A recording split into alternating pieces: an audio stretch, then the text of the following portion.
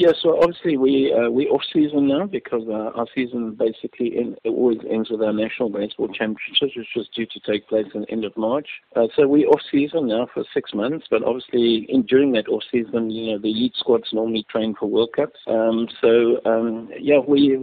We've consulted with all our federation and district members, provincial and district members, and they sort of given us an indication on when they would like the National Baseball Championships to be held. It